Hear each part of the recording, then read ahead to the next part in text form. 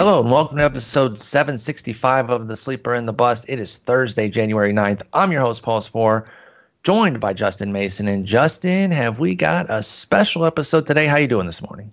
I'm doing fantastically. It's raining in here over in California. Hey, same here. That's but cute. It's keeping the temperature down because I had to record a podcast the other day in my office, and it was like 32 degrees inside of my office. For like 4 hours, I recorded a bunch of podcasts. So absolutely disgusting. It was vile. awful. Hate so that. at least now it's only like 50 degrees. Okay, that's not so bad.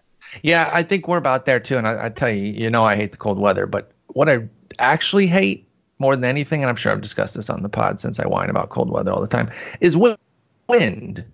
Still weather I'm fine with, even in the 50s and even the 40s. If it's wind that is the nightmare. But we are at a very, very nice 69 today. So even with the rain, it's not too bad at all. But we're talking pitching today. We hinted at it at the end of last episode that both of us would be dropping updated SP ranks. We did just that. I put 125. You put 126, thinking that you're cute, but they were trash rankings, so it didn't matter how many you put. I quite literally one-upped you. You literally one-upped me. How dare you? How absolute dare you? But we've got a lot to discuss. There's a lot of differences, a lot of fun things to get into. So let's just dive right in. There are no transactions holding us up. This is all pitching, all episode here. So let's start off the top.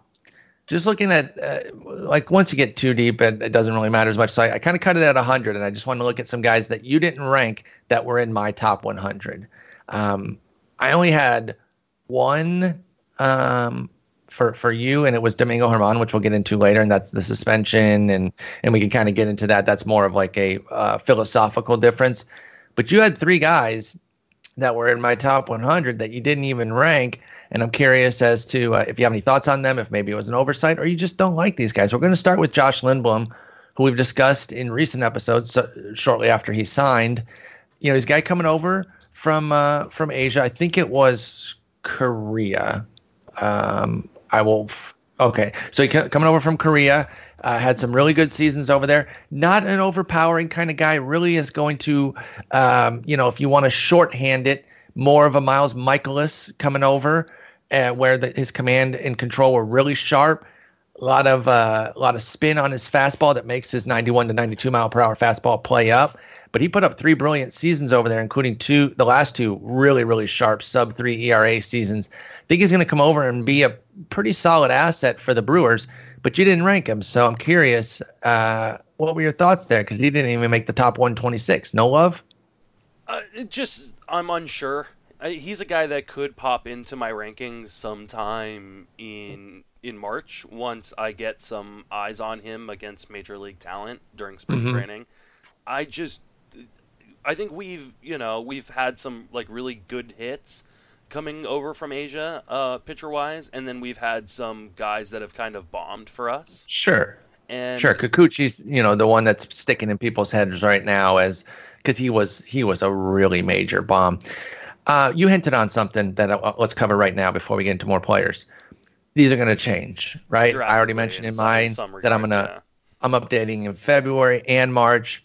These as is, and even when we do the March ones, for me and I think for you, they're not 6-month rankings. What's the point of that? They're going to change so much that pretending that these are the 6-month rankings, I think is useless. Right now, I would view these as 3-month rankings, and literally meaning February, March, April. Not even the first 3 months of the season, because they're going to change so much right now in February and March. And each time I think it's going to be 3 months, that by the time we get to the March ones that are for the season, I'm looking at those as April, May, and into June. And of course, I'm going to do updates then. So don't look too far in advance. And that's part of why I ranked my prospect grouping so low, is because they're so unknown and they're unlikely to contribute early in the season. But I just want to be clear on that both of us see these as malleable and things that are going to change so much, particularly in the offseason, that worrying so much about, well, I think this guy's going to come up in July and beast. Okay, well, I'm going to update them in July and I will account for that. So I want to be clear on that. And I think it's fair for you to say that you're not going to just trust Lindblom blindly. I am giving him a little bit more of a blind trust and putting him at 82 on my ranking, but you're going to play the wait and see. I did that with some other guys where I didn't necessarily leave them unranked, but Lance McCullers Jr. and Carlos Martinez are two guys who will skyrocket up my ranks as we get good news in spring, assuming we do. One on Martinez, that he is locked into the rotation. I put him at 64. You put him at 47. I'll be much closer to you if we get that news. And then McCullers, we actually both put him at 63. I think you and I are both just waiting to see what does he look like. If he's looking healthy, he's definitely going to go up my ranking. So I just want to be clear on that caveat that these are going to change. So don't get too hooked into the long-term aspect of them. All right, so the next guy that you didn't rank is Merrill Kelly. And we'll just pair Merrill Kelly and Matt Shoemaker together because they were 97 and 98 on my rankings, respectively. And I find them to be rather similar. They're not super flashy, but I think both can be solid. They didn't make the 126 for you. Are they guys that could, or you're just not interested in them at all? Because Kelly's not dealing with an injury situation the way Shoemaker is. So where are you on those two? Yeah, for Shoemaker, it's the injury situation. I want to see him healthy. I want to see him pitching in spring. He could easily jump in as guys kind of drop out as we have injuries, as guys look really, really bad or have like big velocity dips in spring. For me, Merrill Kelly, I think he's the odd man out in this rotation. So, like, I know that's a great point. Roster Resource has Zach Gallen starting in AAA. No chance. Zach Gallen is the best pitcher in that rotation. Second. He's best not pitcher better than Bumgarner, dude. Stop. I'm a Giants fan, and I'm saying he is the best pitcher in that rotation. You're allowed to be a Giants fan and wrong about y'all's best player. Like that. Stop, dude. Stop. No way. In fact, you can make a case that he's not even better than Luke Weaver yet. But I would at least allow that debate. I'll allow that debate. I'm not allowing the Bumgarner not debate. Better than Madison. Anyway, second, he's second, arguably the best pitcher. There we go. You make a good point on Kelly being the odd man out. I actually didn't factor that in. And you telling me that right now would cause me to drop him at least 25 ranks. Yeah. I didn't think about that. There may be an argument that they go to a 6-man rotation to start the season, especially with Weaver's injury concerns. Mm-hmm. So if we hear some sort of news, or they say, yeah, Gallen needs to work on his defense. On his defense, if they use that, the one that they always use for hitting prospects, they accidentally use it on a pitching prospect. Yeah, his defense really needs to sharpen up, dude. On those bunts and tappers, he's just not getting off the mound fast enough. We're just not seeing it, man. We got to alter his mechanics. We got to rebuild him from square one. No, that's a great point. I was going off of Roster Resource kind of blindly. I already had Gallen ranked.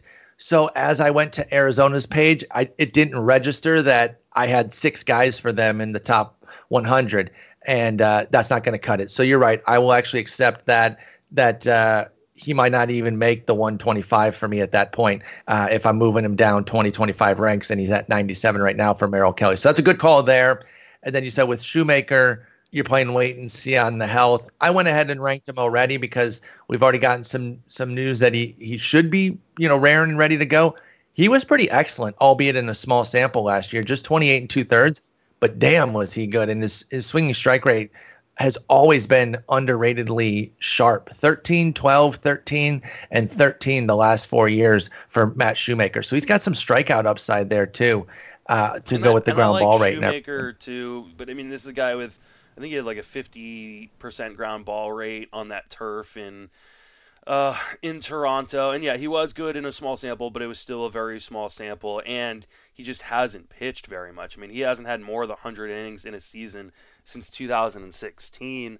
Like I said, if he looks good in spring, I think there's definitely a chance he jumps into my top 100. But for right now, especially if I'm doing an early draft, and I think part of the way I kind of rank right now is for people who are doing early drafts. So I just don't want to take the chance on a guy like that. You know what? I think that's all fair. I think you acquitted yourself well on all three of these guys here. So let's get into some of the big differences. So what we're going to do is cover 6 major differences where I'm higher and 6 major differences where you're higher. And then we'll get into some general questions for each other on maybe some guys that I didn't list that you wanted to talk about here, because I just kind of handpicked these as interesting guys, but maybe I missed some that you wanted to get into. So let's start with the ones where I'm higher. I ranked Dylan Bundy at a very nice 69. He was one off from not even making your list. He was a $125 there, so we have a 56 spot difference. He wasn't on my list. You added him last second. Yeah, like I debated a number of guys for like 124 through 126, which was guys like Trevor Richards. But as we'll talk about with the other Tampa Bay guys, I just don't know how to. The Tampa Bay. God, they're so it's hard, frustrating, dude. Adam Wainwright. I mean, Wainwright had like some good innings last year. He was great down the stretch. So, he really was. I bet he contributed to at least some NL only championships. Adam Wainwright did. Yeah. I bet you he did. Tony Gosselin, a guy that I think you ranked. Casey Mize. Like, when does Casey Mize come up? I had him in. You had Manning, but you didn't have Mize. Yeah. Which was interesting. We'll get into that too with the prospects. But let's talk about Bundy real quick. He's garbage. I understand the concerns, right? Obviously, you look at the home run rate, and you can really just drop the mic right there as to why you would have concerns. I'm definitely betting on the come here, particularly putting him that high at 69. What I like is he has a premium pitch with the slider. He has a workable changeup. He's getting out of Camden and the AL East, which has some other difficult parks. So I do think that just by virtue of the move, the home run rate's going to come down. But I'm also interested to see if there's some development there as well, where maybe they have some plans for the fastball, which is obviously very problematic. It's been a brutal pitch the last 2 years, minus 20.4 pitch value this past year. Something needs to give there, whether it's getting back to the cutter that he had years ago that originally Baltimore didn't allow him to throw, but then it was his own volition where he said, I don't want to throw this because it's hurting my forearm. So we'll see if maybe there's something there, or if they have plans on executing his fastball differently for Dylan Bundy. So I'm definitely high on him, probably relative to the entire market. But I was surprised that you had him that low. I thought even more of a negative outlook would still get him top 100 just on the upside alone. I mean, he's still only going to be 27. I think there is something to bet on there when you look at the strikeout and walk, if you believe that the homers can come down. How do you feel about the home run rate with Bundy? You think we're stuck at a 1.5 or higher, or can he improve that and kind of change his outlook there? Oh, I mean, there's always a chance. Like you said, he's not old by any stretch of the imagination. Just turned 27. So I mean, there's always a chance. But he's never had a home run rate below 1.38 in the majors. Mm-hmm. And I know he's going, away from Camden, but with them lowering the wall in Anaheim, I think he could struggle still. With home runs, and it is a tough division with a lot of home run hitters. To me, this is just a ranking that says I'm out. I'm not going to. Yeah. I'm not going to play the game. I'm not going to take the shot. I should probably look where he's going. ADP. Oh, I can actually look. He's going at 321 or about it. I think you're in the majority there, by the way, and that ADP agrees with that there. By the way, if you want to follow along, we're going to be looking at the NFBC average draft position for draft champions leagues since December 17th. That gives us 12 leagues to look at, and they do combine pitchers with starters and relievers. So when we say what number pitcher they are, keep that in mind. Bundy's the 111th pitcher. Just some loose, not even math, because I'm just blind guessing. I would imagine there's like 30 relievers at least. And he's gone up a fair amount since he signed because people hate Baltimore pitchers, and then just alone getting out of there, I think people are interested. So, but I mean, here are some of the guys going behind him: Garrett Richards, we both love Reynaldo Lopez. Who I can't quit. Michael Pineda. Well, he's out for 6 weeks, though. Yeah, still. Mackenzie Gore, Ross Stripling. Wait. Mackenzie Gore. When's he coming up? Are we really seeing what kind of 2020 factor is he? I think he's up. I think he's up with the first wave of prospects. Okay, I might need to reassess that because he made my second grouping of prospects, which was actually just off of my top 125, along with Mize and Manning, just because, and Pearson, who we might get into because you ranked him nicely, just because I really wasn't sure what to expect. Mackenzie Gore, left-handed, big-time prospect for the San Diego Padres, who had a solid 2-level season last year at high A and double A. He was brilliant at high A. He went to double A for 5 starts, and it was okay. Like a 4.15 ERA, I'm not freaking out over. I love that he was still striking out guys 25 in 21 2/3 innings. Walk rate was fine. Whip a little high at 129, but nothing to really freak out about with Gore at age 20. More than holding his own at the double A. But isn't he going to have to go to double A and triple A this year? Or is he going to, like, what do you think the path is there? I thought as a 21-year-old with some of the depth that they have at starter that I didn't really see him coming up that early, but I guess that's where our disagreement is on somebody like Gore. Yeah, I think I'm probably, maybe I'm a little bit too bullish on... Because he's not even on the 40, man. And so then you have, like, Quantrill, Morion, Baez, Bolaños... Perdomo and Margevicius aren't as good as him, obviously. I'm not. Actually, in fact, you can make a case that none of those guys are. True? This is a team that's been aggressive. I think they consider themselves a team that can compete for a wild card spot this year. Agreed. And I think they're going to be aggressive with Gore, who is a fantastic prospect. Matt Thompson, who works over with me over at Friends of Fantasy Benefits, he's our lead prospect guy over there and works at Prospects Live as well. He tweeted out some bold predictions, and he tweeted out that Mackenzie Gore would break camp as a bold prediction. Wow. Now, wait, Gore. No, let's wait. I shouldn't have even gotten into Gore there because he's on your list there, where you're higher on the differences. And I did rank him. He did make my first group. I actually made that late change there. I thought I had him because that's where I originally had him, was in my second group. Let's get more into him in a moment, because you were just mentioning guys that are going after Bundy that you'd be interested in. Kyle Gibson, another guy we'll talk about here in a little while. I mean, there's so many pitchers going after Bundy that I feel so much safer about my boy Jeff Samardzija. I mean, that there's just I got some heat on my Samardzija rank. I was actually higher than you. He might be my boy. I might have stolen him from you. I put him 52. You have him 64. Oh. Do you want to guess where he finished last year on Razzball Player Rater among starting pitchers? Yeah. 47. 33rd. Yeah. See, I mean, it's a volume play. I understand, and I know there's just some people that can't get over that, and they just don't like those volume plays. But it's also a whip play. He's my. He's my Joe Musgrove before Musgrove, where the ERA is always looking a little meh to even pour it that one year where he was a 4.96, but the whip is always there. And for some reason, we underrate those guys, and then we overrate the guy who has like a 360 whip, but a 360 ERA, but like a 135 whip. Like we overrate those guys, and I think we underrate the inverse there. And Samardzija's definitely the inverse. His strikeouts have not come back since they were pretty good a few years ago, several years ago now, to be quite honest. But he volumes it, and when he was healthy, we got to throw out 2018. It was like his only season. In the last 7 years that he's actually. That's an injury washout. Yeah, so I think we throw that out. I think you give him a little bit more in terms of strikeout and some regression in terms of ERA and maybe even a little whip.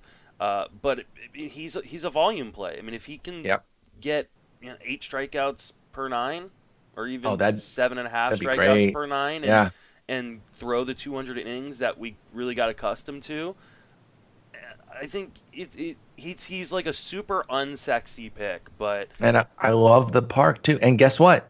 He didn't just lean on the park. He was basically dead even home and road. In fact, his ERA and WHIP were both slightly worse at home. 355 to 350 home and away, 115 to 107 home and away on the whip. So I like Jeff Samardzija there. Again, sorry, got us off track, but I hear you on. So you don't want to take Bundy at the price because there's other guys there. I can understand that. I still think the ranking's too low.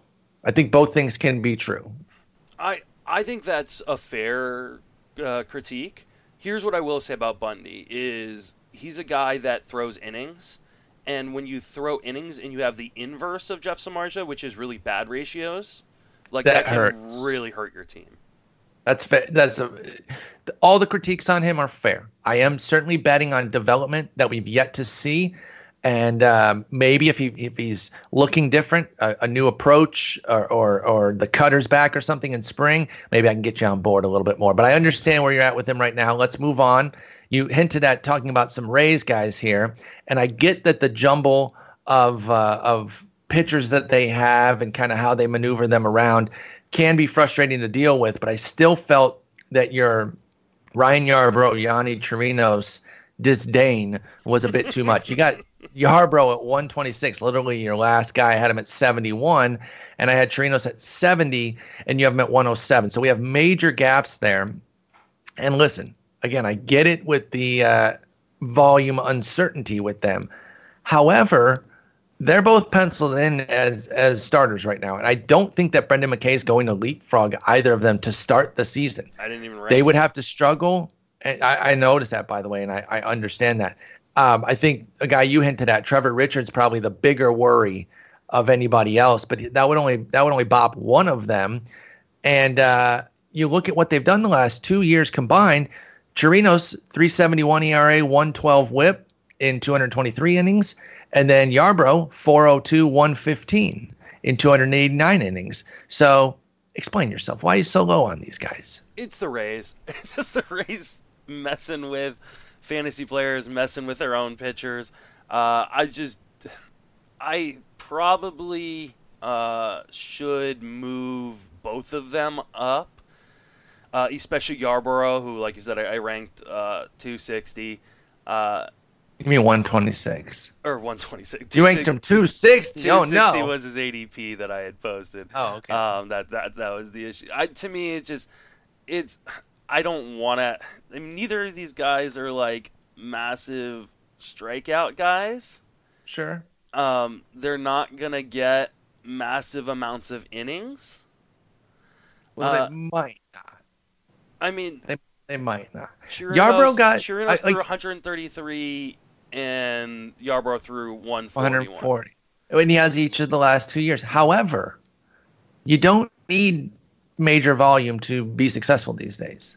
So I understand that concern, but Yarbrough was 40th on the player rater last year, and Chirinos was 52nd with those stunted innings totals. So I don't know. I just like both of them as, rotation fillers even. And I get it. Yarbrough can't break a pane of glass with his fastball or whatever. However, mile-an-hour fastball. Yeah.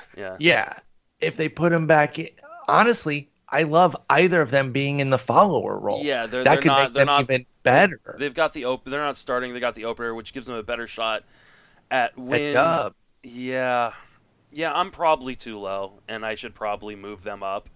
Okay. And I may do that on my next ranking. It's just so. Yeah, I just don't like drafting players like this.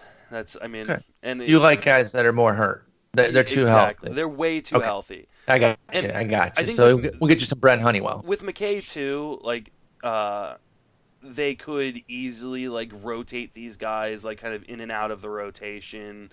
That's true. I soured on McKay though. With Richards and Beeks, and if Honeywell's ever healthy, it's just I think they're going to get run, but I think they're going to be frustrating. Maybe not to the same length that someone like Shohei Ohtani is.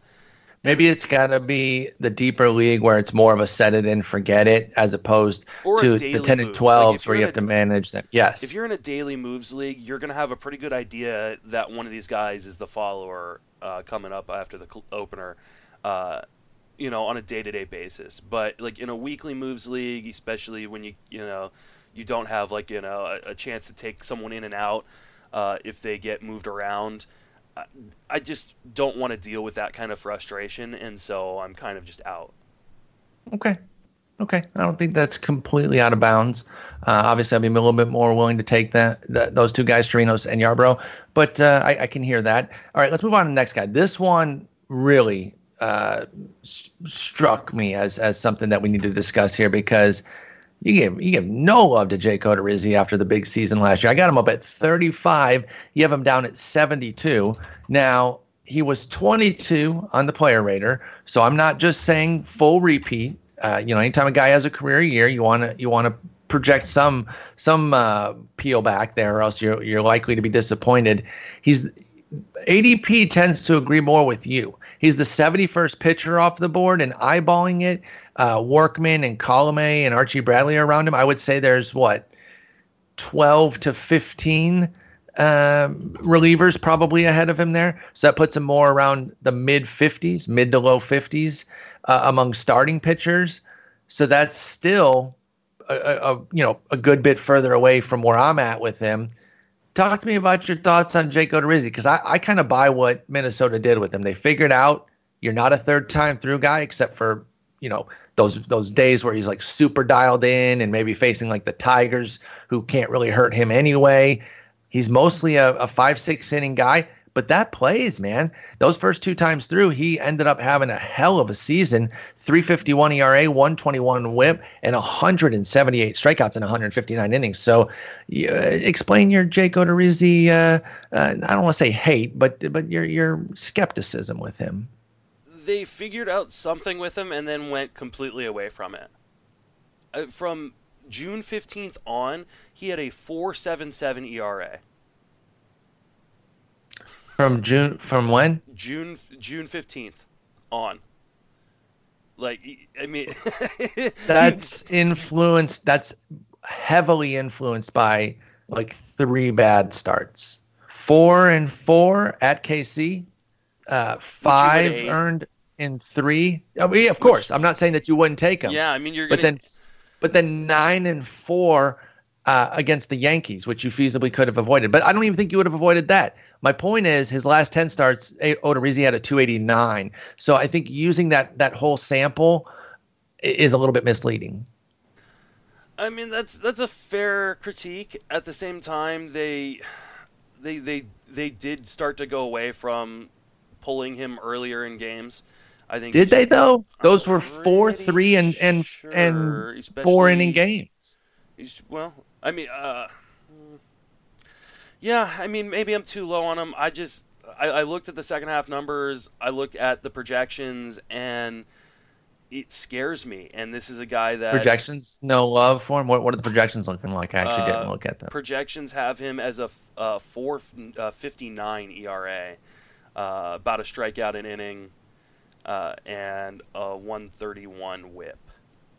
Yeah, see, I think those don't take in the changes that we saw. And I think they are going to continue to use him, Jake Odorizzi, as a guy who is best 2 times through and sporadically gets that 3rd time through. He can get his face caved in like any other pitcher, but again, I think if you're really looking at that sample that you highlight, it's really more of a lull there from June 15th through July 24th, which is essentially a month because the All-Star break's built in there too. So it's a 7-start run with a 7.99 ERA, and it's mediocre, bad, good, mediocre, awful as far as the starts go there on those 7. But then 10 brilliant starts to close the season where he didn't allow more than 3 runs for Jake Odorizzi. So I don't know. I think he got back on track. He finished strong, and I'm willing to buy into this new and improved Odorizzi. Yeah, I'm not okay. Yeah, I'm not willing to do it. It just, I mean, we will be different there. Yeah, that stretch that hurt you. And like I said, you ate it. It wasn't like you were avoiding Kansas City because you're worried about that lineup in Kansas, especially in Kauffman, or yeah. But you still look at the bottom line, right? Unless it's a head-to-head league, which it hurt you there, and you probably lost some weeks. You're still looking at the bottom line. 15 wins, 3.51 ERA, 121 WHIP, 178 strikeouts and 159 innings. The makeup of it doesn't really matter to us in Roto. Yeah, that's a fair point. I'm not saying you're not arguing correctly. I just not okay. Not your guy. No. Not your guy. All right, let's move on then. Let's talk Jordan Lyles here. Now, I had Jordan Lyles. I was actually a little bit surprised where I ended up with him, but I came away liking him after investigating him a bit. I got him at 79. You got him at 108. He moves to Texas, although as we've talked about multiple times, particularly when we were talking about the Corey Kluber trade, their park's almost guaranteed to play more neutral this year just because it has a retractable roof that if it's anything like Houston will be closed way more often than not, and it will neutralize the climate, which often made Globe Life so hitter friendly. Now, of course, there were other factors, but the climate was a big factor there. I like that he went back to the Brewers after struggling with the Pirates, got right back on track to what he was, and had a 2.45 ERA, 1.11 WHIP, 24% strikeout rate. In fact, that was the same. His strikeout and walk rate were actually in line with what he did with the Pirates. I don't know exactly what the Brewers did to kind of get him back on track and shave 3 hits off of his hit rate, but Jordan Lyles finished really strong. He's got a little bit of a home run issue, which is fine. That's why, I don't have him that high. 79 is a guy that you're taking pretty late. You can afford to have some blemishes there. But I love the curveball, and leaning into it and getting away more from the fastball has served him well. And I think he's going to be a capable starter with Texas. What do you think about Jordan Lyles? I don't disagree with anything you just said there. I think the difference between 709 and 102, or is that where I had him? 79 and 108. Yeah, so I don't think that is that different. I mean, yeah, and that's. You know how I feel about that. Yeah. I agree with you as far as globs go. So that one is just 394 in terms of ADP. So neither of us would have to pay the price that we put him at, and so we can get Jordan Lyles. Okay, then we don't have to go too deep on that because we probably see eye to eye. It's just a matter of you put him lower in the glob, I put him higher in the glob. Fair enough. I mean, there's just guys I think that is there really that big of a difference between the aforementioned Reynaldo Lopez and Lyles? No, I don't think there is.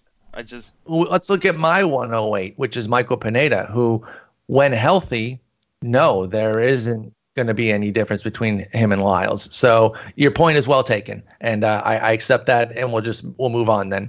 Next up is one I'm probably going to have to be defending quite a bit throughout this offseason here is Aaron Civale. This is kind of my guy here. I got him up at 58. You got him at 91. I'd be more inclined to go ahead and just defend him as opposed to ask you why you don't like him, because I don't even think that it'd be fair to characterize it that way. So I'll just point out why I like him. And why I like him is, first and foremost, I buy into the Cleveland pitching factory that they've really started to get with here. And a big part of it for me, as the way I termed it in an article I wrote back in November, was I don't think he's quite going to be reaching Shane Bieber heights, but I think he's better than the Adam Plutko, Josh Tomlin type that they've been developing. I think he and Zach Plesac are kind of interesting, and I actually got some pushback of, if you're going to be that high in Civale, why not Plesac? And it makes me want to reconsider my Plesac ranking a little bit. But what I like about Civale specifically, first off, brilliant season that he had across double AAA, and then the majors, where he really got some swing and miss in the minors, doesn't walk guys, couldn't bring all the swing and miss with him to the majors. However, his 9% swinging strike rate is heavily held down by the fact that he doesn't get any whiffs on his on his fastball, but his breaking balls and the cutter and changeup. So 4 other pitches, slider, cutter, curve, and change, all have 13+% swinging strike rates. So I actually think there's some strikeout upside here with Civale. I think we need to figure out what exactly he's going to do with his fastball, whether it's going to be 4-seamer, 2-seamer. If he can figure out a way to get more swings and misses, I'd like to see some development there, or maybe just lean more into the cutter. But I like a lot of what he did with hit suppression and keeping the barrel off the keeping the ball off the barrel. I'm a fan of Aaron Civale here, and I think there's going to be, not that he's going to just take the 2.34 ERA and 104 WHIP and extrapolate it for 180 innings, but I think he can be like a 370, 120 kind of guy, again, with some strikeout upside because of that secondary arsenal. So I like Civale coming into this year quite a bit. Oh, yeah, no, I can understand why. I mean, I worry about the amount of zone contact he gives up for someone who doesn't come into the zone very often. I mean, he actually had the lowest zone rate of, or if he had qualified, he would have had the lowest zone rate of any qualified pitcher. Well, he gets a 38% chase on his non-fastballs. And he pitches. I like that. He pitches backwards, so it's not like he's not like, you talked about the fastball. He's only throwing it like 38% of the time. Yeah, he's not going too low every time and then having to, bring that sinker into the zone a bunch, because the sinker is the better of his two heaters. I do think that there is some concern there with the heater. Of course, a Cleveland Indian with a bad heater, I mean, that just fits their right. MO. Yeah, I know. So if you're going to be in an organization with a bad fastball, like that's the organization to be in. That's the one, because they figure out how to work with that. So, again, I understand that I'm the high man. That's why I'm more defending this than asking you why you don't like him or anything. But I think there's really something here. And again, I'm putting some faith in the organization at large in Cleveland and buying into Civale here as kind of a late bloomer who's a pop-up prospect, so to speak. And I think he's going to be solid for us this year. Yeah, I think he's a guy that if you play in a lot of leagues like me, you should get a share of. I'm not going to highly invest in him for sure. I wonder, it's interesting because the projections have him giving up a ton more home runs. Mm-hmm. We've seen that with so many guys. By the way, I feel like you and I talk about this every episode about Steamer just sending the home runs through the roof. And I get it if, they're operating as the last year's balls in play, but like, how's he going from 0.6 to 1.7? And he never gave up homers in the minors. That's the thing. He doesn't have a history of giving up home runs in the minors. And I mean, he gives up a fair amount of fly balls, but it's not like egregiously bad. No, he's like a 1-to-1 almost on ground ball fly ball for Civale. So I don't know. I think the projections may have scared me off a little bit, and I may have to walk that back. That being said, I am scared of the fastball, and I'm scared that the walk rate could go up if he's going to live outside of the zone as much as he does. But I see what you mean. There definitely is a weird correlation between, the Bieber, Kluber, bad fastball, but still really good pitcher when you have the control going, and him being in Cleveland. So I'm probably gonna have to go back and watch a few more starts and really kind of evaluate how good I think his control can be. And here's the thing, too. I've got Aaron Civale at 58. Nobody has to pay anywhere near that price. He is the 108th pitcher off the board, pick 287. If you lean closer to where I am with him, you're not paying a premium. He's going around Yarbrough. Several guys we talked about already. Yarbrough, Chirinos, Bundy, Richards. Our boy Dylan Cease. Dylan Cease, who both big fans of. So, you don't have to pay a lot for him, and I'm not going to, but I am going to have multiple shares of Aaron Civale. All right, last one on my major differences is one we already kind of hinted at offline. You mentioned that you need to get this guy higher, so I'll let you talk about him. But I've got Max Fried up at 25, and you have him at 51. And this was somebody that I came on board with this past year. I remember Nick and I were having a discussion about him. I was like, what's your love on him? He's like a two-pitch guy. And I hadn't investigated him recently enough and seen that he added the slider. And once I was kind of tipped off on that, I've been kind of closely following Max Fried since. Really love what he did this year. Felt like he could have had a better ERA than the 4.02 that he had in the 133 WHIP. BABIP was high at 336. Now he's allowed a lot of high BABIP, so I think part of that is on Fried himself. But I love the 25% strikeout, 7% walk, and again with the added slider, I think the slider curve combo makes that strikeout rate believable and even adds some potential upside for next year. So talk to me about Max Fried. And you mentioned that you might move him up, but where to, and how do you feel about him? I'm definitely going to move him up because this was a guy that when I originally started my rankings a few weeks ago, I'd put him where I had him at 51.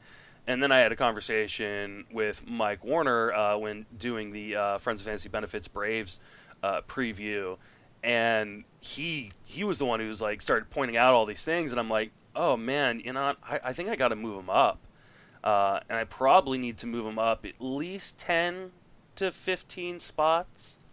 I like it. So my guess is I would probably put him at 40. Where you currently have Kluber? Kluber, yeah, and maybe even above Bumgarner at 37. Okay. So he deserves to be moved up. One, he's done just a fantastic job in that park.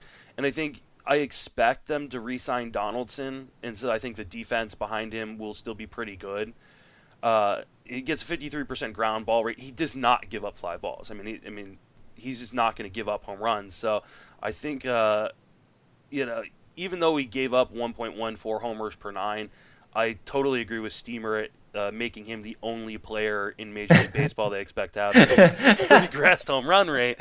And so while the BABIP may come down, I think the home run rate comes down as well. And I could easily see him posting like a mid-threes ERA, over a strikeout an inning. He does a good job of keeping men off bases, which is really what killed him in his first debut in 2018.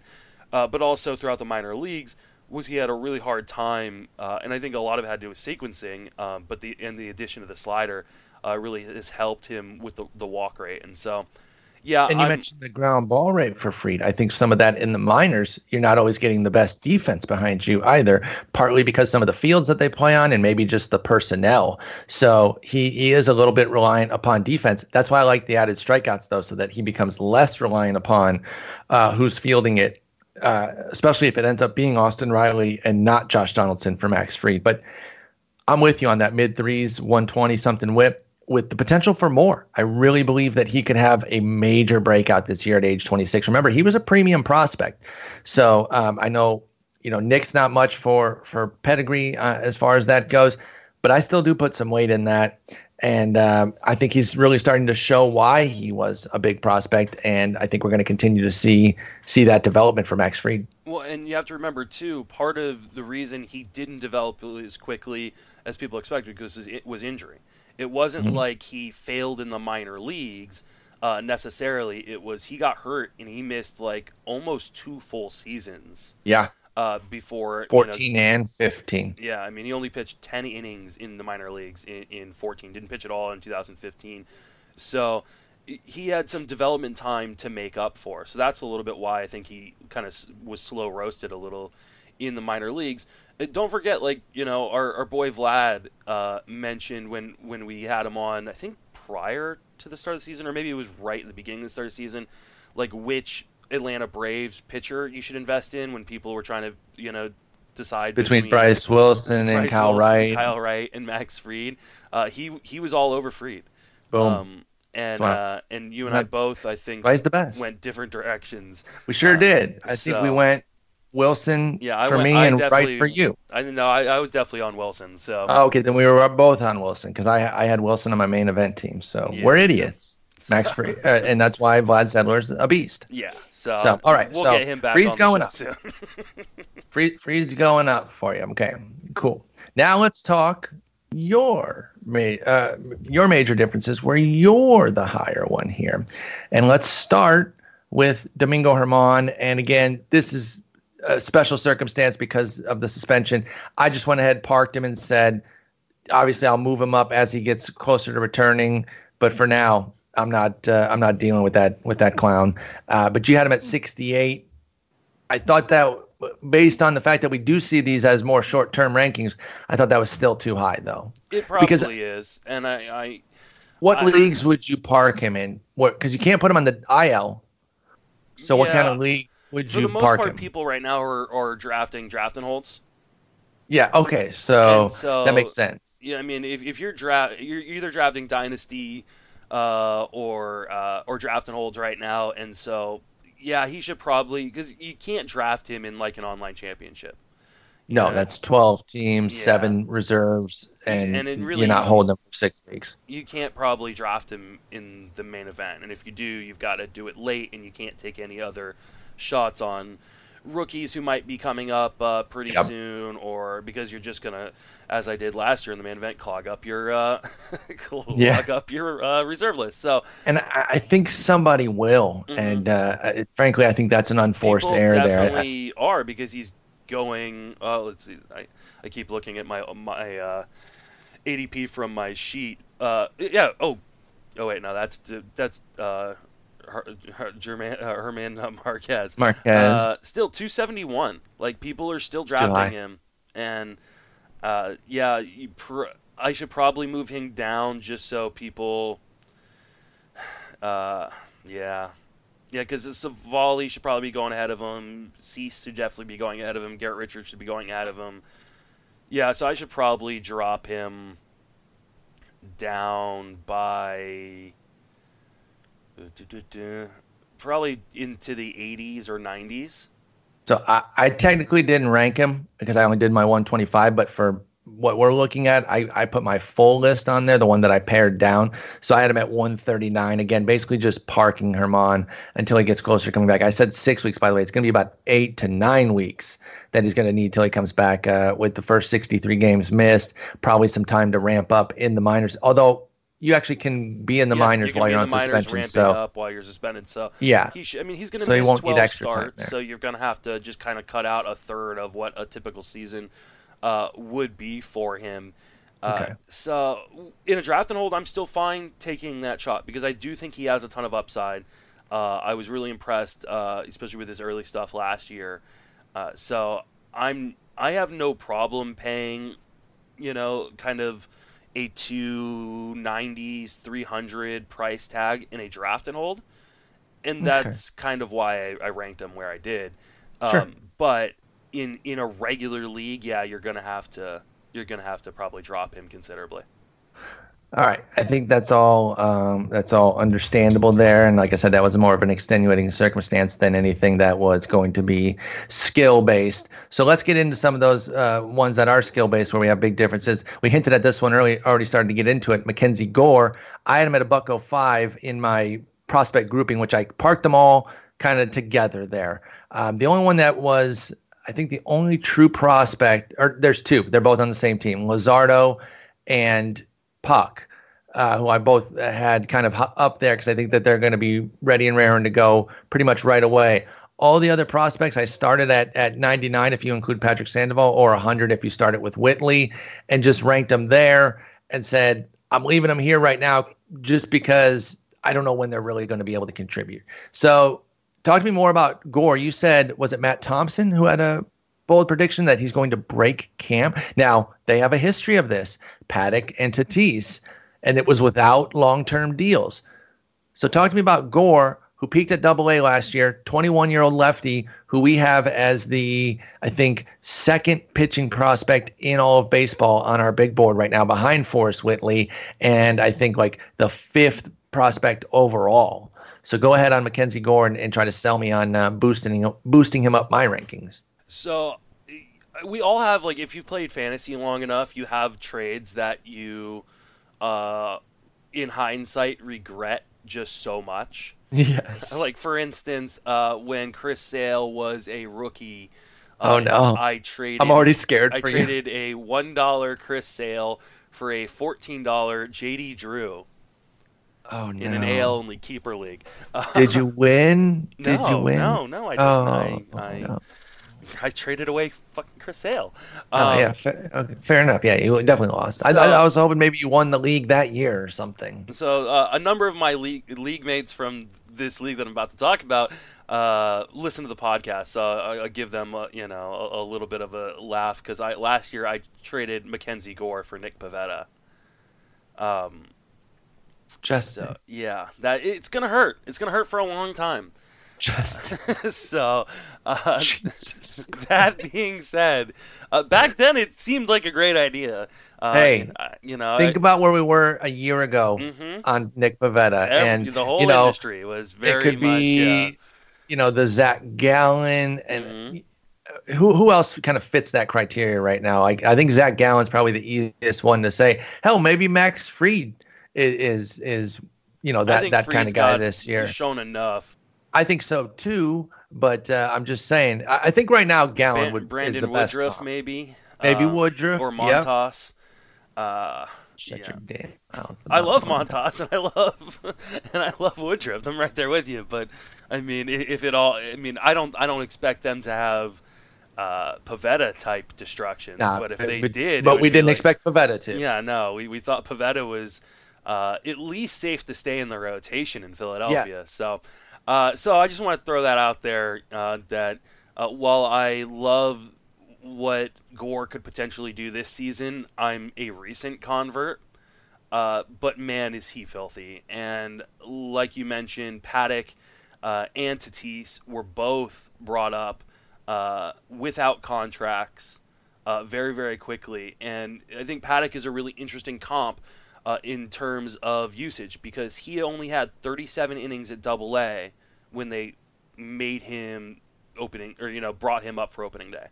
Yep. And it's 22 for Gore, which 15 innings is nothing in the span of what we're talking about here. If they felt it was good enough for Paddock, if they have the same assessment for Gore, then they're going to be inclined to either let him break camp or bring him up right away. And I think teams are going to be very cautious of letting, top pitching prospects go through AAA, where they're getting just destroyed, especially out west. So it's El Paso and the PCL, man. The ball flies and he could just get tanked there. What was I going to say? I totally lost my train of thought there. Oh, Paddock, we also should mention, though, had a brilliant spring training. So would Gore have to have a similarly strong spring to kind of force his way onto it? To break camp, what kind of spring does he have to have? Yeah, I think to break camp, he would have to have a huge spring. But okay. I do think that even if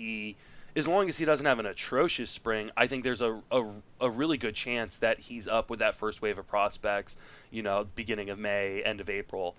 Okay. And if that's the case, and we're talking about a guy who can throw 140 innings of really quality work with his upside, I think we're talking about a guy who could have a Chris Paddock like breakout, and he's a guy that or he's with an organization that is shown to be aggressive, especially with some of their younger guys. So.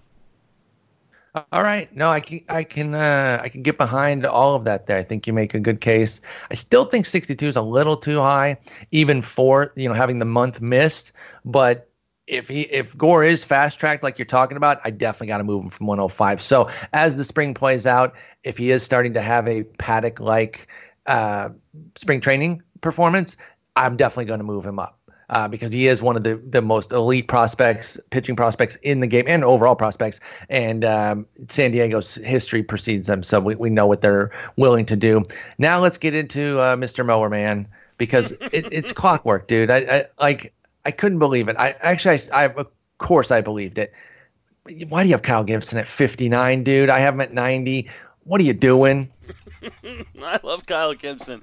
Yes, you do. I shouldn't have him that high, but how are you going to have him at 59 and Lyles at 108? That they're teammates, they're similar. That right there, I think, is what breaks up your Kyle Gibson ranking there as far as exposure. My thing is, I really shouldn't have him above guys like I probably shouldn't have him above Odorizzi or Griffin Canning. He probably should be in the 70s for me. That being said, I can get behind that. That even though I would still be lower on him, I could at least, if you had him like 79, either just ahead or right below Eovaldi, we wouldn't be having this discussion, because obviously we'd only be 11 spots apart, and that's a glob at that point. Yeah. But what are your expectations for him? Because here's the thing. He had those two disastrous 5.07 ERAs in 16 and 17. Has the solid season in 18, at least ERA wise. Again, one of those guys who got overrated because he had a 3.62 ERA, but a 1.30 WHIP. And he was back to trash last year, 4.84, 1.44. You talk about volume and it hurting you. You hate Dylan Bundy, but you like Kyle Gibson? Pardon? How dare you? Well, one, I think he'll be more close to home, being in Texas and not having to commute for his side job. That will help. So, that's actually going to make my life worse, is that he'll be here a lot more often. He's going to be there very often because he can just, instead of having to work in travel days to in between starts, he's going to have to, it's going to be really easy. He'll just be here before a night game. Yeah. He just bounce down, get everything done with the landscaping, and then bounce back to Arlington for the game. That's obviously why he signed, the deal that he did. He tried to get with Houston, but they didn't want him, so he took Texas because it's still pretty close. He would have been a top 10 pitcher for me if he ended up in Houston. My God. Actually, he would have been much higher. The Houston has that shine where, they sign somebody. You got to bounce them up. But yeah, 59, way too high. You know it. I know it. I don't think we have to go too much further on Kyle Gibson. I do think he was a bit unlucky. I mean, his FIP and XFIP went markedly lower. The slider is awesome. The fastball was bad last year, and it's got to be better. Definitely a guy that could move either direction depending on how he looks in spring.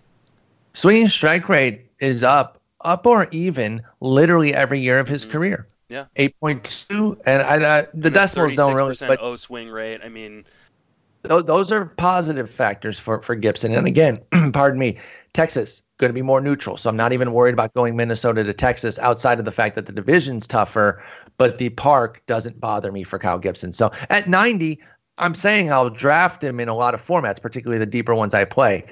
At 59. I think you've relapsed and you're drunk. Yeah. No, he should probably drop down into the late 60s, early 70s. Okay. Yeah, especially I got to think about like how good that defense is going to be behind him because, I mean, he's a high ground ball type now guy. Look at you. You got on your Segway right there. I brought the Segway over here. By the way, we don't use Segways. We use those scooters now, but we are going to segue on to that. I love that you brought that up because that's my biggest quibble with your Marcus Stroman rank. I've got him 94. You have him 67. I'm actually pro Stroman. I'm pro Stro. I'm a fan. I really do like him. But that defense is so dreadful that because I got the exact question in my comments of like, why do you have him so low? And I was like, listen, I do like Stroman. This is not an anti-Stroman take. It's an anti-defense take. And he felt that effect right when he got there. His hits per nine went from 8.5 to 9.8. His BABIP went from 293 to 337. And it's the same defense that it was last year. Alonso, Cano, Rosario, and then third base is going to be Jeff McNeil. And Rosario improved, but even if he were plus, even if I gave you plus at shortstop, that's only one position. So that's why I'm nervous on Stroman. You've got him 67. I think that's a bit too high with that terrible defense. And unless you believe that the strikeout rate is either going to maintain at 23%, which it was with the Mets, or go up and kind of counterbalance his need for defense there. Where did I have him compared to you? You had him at 67 to my 94. So we almost have him 30 spots apart. Yeah, I think you have him one, and here's the thing: it's not necessarily 30 spots. This is peak glob talk right here because I think it's one glob. I think you have him in a glob higher than I do. I want him down in the next tier there of similarly talented guys, where maybe you would start that. Even if he regresses, like I know the defense isn't great, but. It's bad. Don't say isn't great. No, say bad. I understand, but at the same time, the bullpen is better, so maybe he has a shot at getting a few more wins and not having those blown.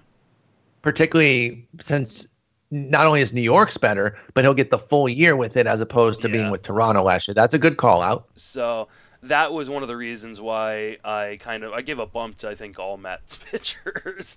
I think that's going to be better.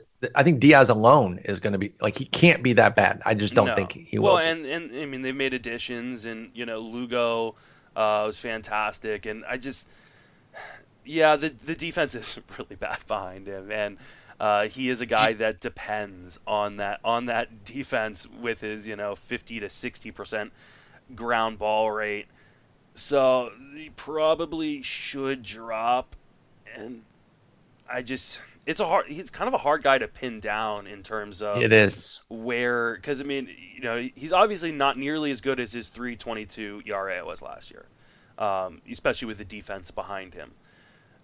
But most of that was made in Toronto, which was kind of impressive because he's on the turf there with a mediocre defense. With a bad mediocre, because he had Galvis, who's a good shortstop, but Vlad, who's a bad third baseman, and Biggio actually played plus, and I don't know how much. Actually, I don't know how much of his season was with Biggio. No, he had Brandon Drury. No, so it was one guy. You're right. It was Galvis only, which helps because it's the most important position. But like I said, even if we gave him just Rosario being plus, here's one thing I will say. Actually, never mind. It was at second base because I was going to say they had one guy. Baseball Savant just released infield outs above average, a new metric. They used to have outfield only. They had one guy with a plus outs above average. It was Jeff McNeil, but it was at second base. So if he could carry it over to third base, that could maybe give him a decent left side if Rosario carries in some of his second half improvements. He was bad for the year, -6 for Rosario, but all reports and even just the eye test showed that he was better in the second half. No, let's see if he can hold that improvement. He was definitely better in the second half. And, Rosario was a guy that, coming up, was supposed to be an above-average fielder. Yes. Like, he wasn't a guy that people expected to struggle the way he did. And so I think the improvements are kind of expected. I don't know necessarily that, and he's only 24, so I don't know necessarily that he's going to take a huge jump forward, but if he can just hold the gains that we saw at the end, McNeil can be a solid third baseman, and then Cano is a statue at 74 at second base. So obviously 40 years old, right? I think the projections are pretty spot on, or pretty close to spot on. So we're talking for Stroman. Yeah, so we're talking about a guy with like a 3.90, 3.80 ERA. Mm-hmm. What's the whip? I lost my page, unfortunately. Oh, I got it here. 135. 135. Yeah. So 390, 135 again. He's going to be one of those guys where the ERA is solid, the whip's challenging, but you can do by month, by the way, on this infield outs above average, and it does fact check our Rosario situation, as he did improve in July, August, and September, and he was much better there. So we'll see if McNeil can take his second base. Obviously, playing second and third are two different positions, but if he's solid at third, I feel a little bit better about somebody like Stroman, who relies so much on the defense behind him. And if he holds those strikeout gains, that could be interesting. He did have a small swinging strike rate jump from 10 to 11%. That would be a career high if he held it all year. We'll see. I like Stro. I think maybe we should meet in the middle. I think you should be lower, but I should probably even be a little bit higher. I can agree to that, and maybe we meet in the low 80s, high 70s somewhere. Maybe I think maybe I probably put him 72. Move Odorizzi in the bunch up. Okay, and then I would move him. Let's see. If I moved him into the Hamels, Caleb Smith, Bassett, Canning, Lyles group, that's in the 75 to 79 range. Again, then we're right there. We're right there. All right. So now let's get into a couple studs here that we have, or at least they're treated as studs. And I say that mainly for this first guy because I think the second guy is a stud. I'm just not as studded out on him as others are. But Trevor Bauer, we have a rather sharp 18-point difference. There are other guys that are different, but it's just a lot of these like Cal Wright, Kevin Gossman. I wanted to get some of the higher end guys here. So 18 spots when you're talking 23 to 41 is a little bit more impactful than when you're talking about 26 spots for Kevin Gossman, 88 to 114. So let's talk about Trevor Bauer here. I've made the comp that I'm going to stick with because I think it's accurate, is that he is a higher volume right-handed Robbie Ray, where he has the one brilliant season. He has the one brilliant season, but otherwise wildly inconsistent, bunch of strikeouts, And what else? He has one season below the 4 ERA. It was the gem. It was great. Robbie Ray has one of those too. And again, he's better than Ray because he's a higher volume bet. Ray's had a lot of injury issues. Bauer stayed healthy. So you're going to get better volume. But then it goes back to your original point about Bundy of like, but if the volume's coming on mediocre to bad ratios, you're almost not as excited about it, except that it does help with the strikeouts for somebody like Bauer, who had 253 last year, 221, 196 the 2 previous years in 175 and 176 innings respectively. So you like that aspect, but I mean, last 4 years, 426, 419, 221, 448 on the ERA, 131, 137, 109, 125 on the WHIP. Tell me he's not right-handed, higher volume Robbie Ray. Well, I mean, what he is my comp for him, because I think maybe that's a bit brutal. Though I see where you're coming from, and I don't necessarily think you're 100% wrong.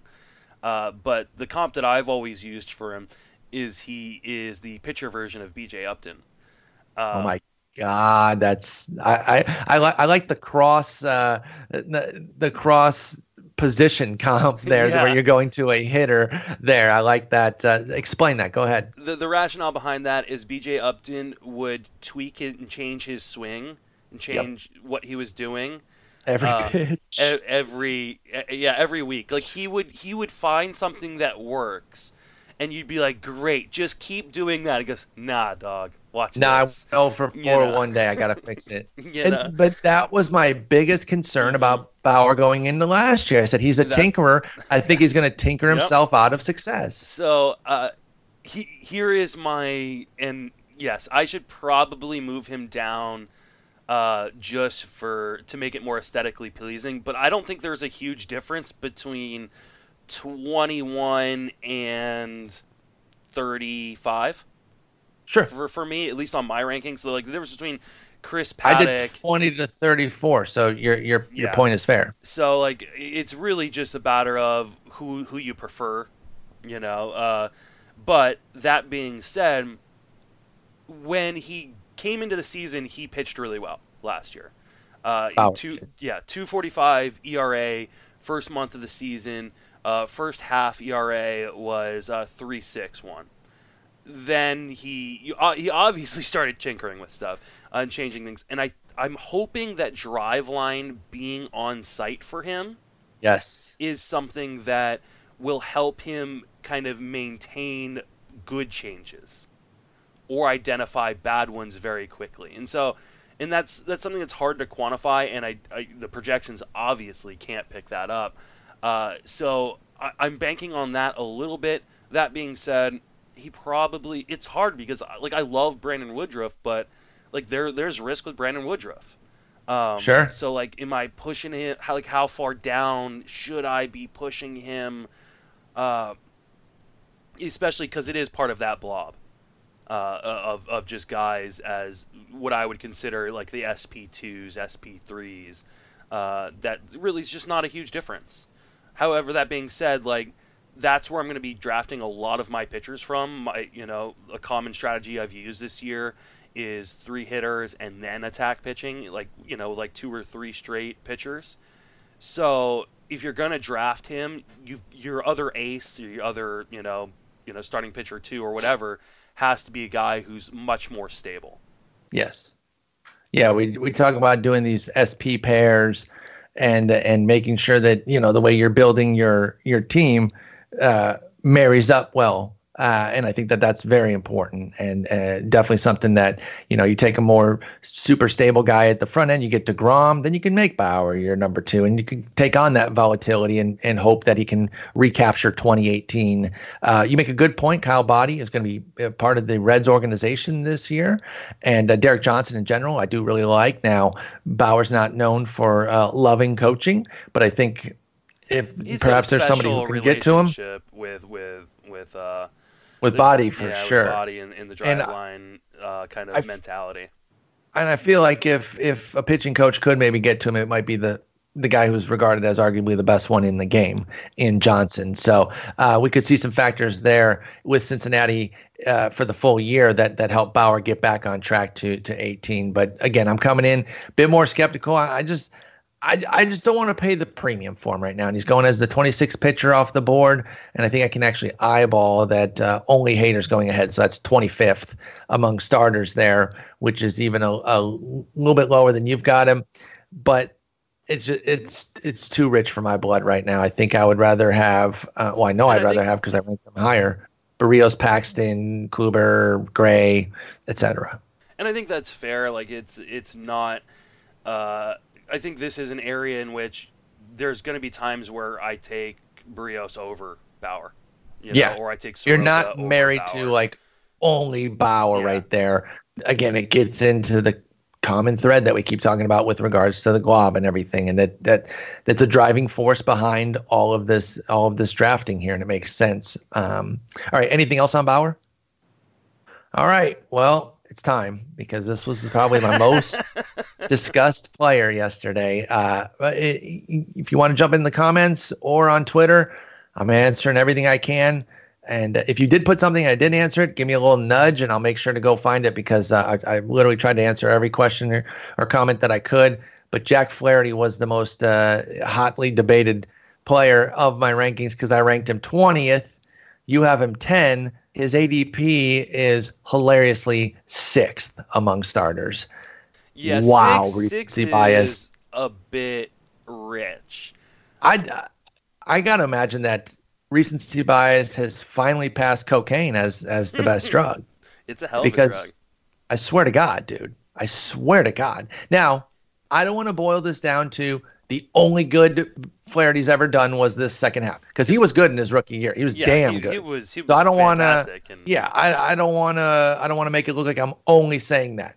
However, to get him into this ace territory, I do believe that is on the strength of a single half of excellent work. But I didn't really see any substantial skill changes. And I'm not saying that he was the luck. I don't want to just boil it down to luck. I kind of hate when people do that. BABIP and left on base rate as just pure luckometers. I don't think that's how it works either. His slider was untouchably brilliant. His fastball was made better by said slider. However, I think there is an element of run hot there that cannot be repeated. Like, I don't think he's going to maintain the 142 batting average against and 95% left on base rate there. And I don't think others are expecting him to be that good, but he's got to be pretty darn good to be the 6th best pitcher off the board or even 10 where you have him. I think it's too soon to anoint Jack Flaherty as an unquestioned ace. What say you, good sir? Oh, I mean, I was just so impressed watching him pitch, and every time I watch a start from that second half, he looks untouchable. So sexy, it really was. It really is, and he's in a good organization with a good catcher that I think can help him continue some of those gains. That being said, like even I'm not like saying he's a top 5 or 6 pitcher. That's crazy, isn't it? Yeah, like I was high on him last year. So like I had him as a top 15 pitcher coming into last year-ish. I remember exactly where I had him. I don't think I was that high, but I was very high on him and Clevinger coming into last year. Loved Clev Dog. And I wish I had gotten more shares of Flaherty. Because my season probably would have ended up better. That's true. So, that being said, it's I don't like. I can totally understand why he's going where he's going. I mean, there is a ton of helium, obviously, with him, but I can't rationalize taking him over Clevinger or Sale or Snell, Strasburg. But there is an argument for it. So, like, while I'm not necessarily going to do it every time, I can, you can say Chris Sale's coming in with real injury risk. Sure. Bieber has warts too. Clevinger missed time with injury last year. Snell missed time with injury last year. Strasburg misses time with injury every year. Except last year. Except for last year. Corbin, has an injury history. Giolito has a garbage history and injury history. Nola wasn't the same. Paddock, struggled down the stretch. Morton is like 70 years old. Kershaw has injuries. So, like, while I don't necessarily have Flaherty ranked as high as 6, there's a real rationale to why he is ranked there, because while he may not return the value of the 6th starter, I'm pretty sure he's going to return the value of a top 15 starter. And I think the safety alone, for me at least, makes him number 10. My concern is a 2-pitch guy. I wish I was. I'd be rich. What if the slider isn't as good? What if the slider fades a bit? And there's no reason to assume it's good. And again, when I ask this, I'm not projecting that. I have him 20th. I'm still very much in on Flaherty as a very good pitcher, so I want to be clear on that. But I think this is one of those guys, and we get a handful of them every year, where we only focus on the upside and we don't really entertain the potential downside. And for me, the potential downside is 2-pitch guy, doesn't have an overpowering heater. Now, it was last year, which I think, again, speaks to the slider in influencing it and making it better than it was. But it's not overpowering from a velocity standpoint. A very healthy and capable 94 miles an hour. I do not want to shade that. But it's not like some 97 mile per hour heater that he can just lean on when the slider isn't there. This show me curve wasn't good and was only used 12% of the time. The changeup is a nothing burger. It's 2%. Yeah, it's not there. So that puts a lot of burden on that singular pitch. And I don't know. That second half was good. I would be shocked to see that second pitch not be fantastic again. I mean, it's a nasty pitch, and it is. Okay, so here's the thing though. As is, what if he'd had a very good but not historical second half? Where it's hard to say, I guess, because it's influence. No. He'd probably be like 15 to 20. Exactly. But I mean, is there really, at least for you, is there a huge difference between 10 and 20? Because to me, there's not. Yeah, I mean, that's still a pretty big gap, and it becomes reliability. Reliability becomes the biggest thing there. Of what I think they can bet on, and I'm looking for guys that have deeper arsenals. Me ranking him 10 is saying I'm not getting him. Well, yeah, because the market's utterly insane on him right now. But I mean, but let's put the market aside for a moment. And this is you kind of make my point there, though. If he didn't have a historical second half, he's not ranked. He's not going 6th or even ranked 10th by you. What did we see in that? Dropping him closer to where I have him, 15 to 20. 12, yeah, probably. Yeah, I'm probably putting him. I'm probably moving him behind Aaron Nola, so he becomes 15. So, I think that's like my thing here. And listen, I'm a big Darvish guy, and so I'm getting pushback of why do you believe in Darvish's second half and not Flaherty's? It's not that I don't believe in it. That Flaherty was excellent. Again, I watched those same starts you're talking about. They belong on the hub, dude. Those are so hot. They're insane. For Darvish, though, I saw a more tangible skill changes there with regard to the pitch mix, the velocity jumping up, the command and control on every single pitch. It wasn't just his walk rate went up. His approach changed. He completely reinvented himself there and started to adjust his pitch mix. With Flaherty, again, there's not too much to really adjust when you only have 2 pitches anyway. And so I think, again, I'm not boiling it down to luck. For me, there's a difference between unsustainable and luck. Luck says he didn't deserve it. He earned what he got. He was so filthy that he earned it, but it's clearly unsustainable. That's why I call it run hot. He's pitching some of the best ball of his life, but it's never going to happen again. If you're betting, you would bet that it's never going to happen again. I'd say that if it was Verlander, I'd say that if it was Cole, because 8 runs across 2 months is utterly bananas, dude. But and what for you is the downside? Like what? Like really? Like give me numbers. Like don't like just because I mean, are you saying like the downside would be if if that slider isn't ace most of the year, and obviously it won't have to be all 32 starts. Nobody has every pitch for all 32 starts. But I really start to look at his steamer projection of a 3.61 ERA. And I think the strikeouts are going to be there, right? So that builds his that's why I have him 20. I'm not hating on him here. No, and I don't think I still think this is going to be a very good pitcher. I just don't think he's going to be he carries my rotation, bing bang bong, unquestioned ace, which I think is what he's being treated as. So I actually lean toward these steamer numbers. 3.61 ERA, they have a 117 whip. If I were making a number, I'd say the 3.60, 120 with a boatload of strikeouts, which is still damn good. And if it did lead your rotation, you wouldn't have a problem. That's kind of like a solid projection. The downside would be if that slider not completely went away, but failed more often than not. Now I think you're pushing a 4 ERA because what does he lean on then?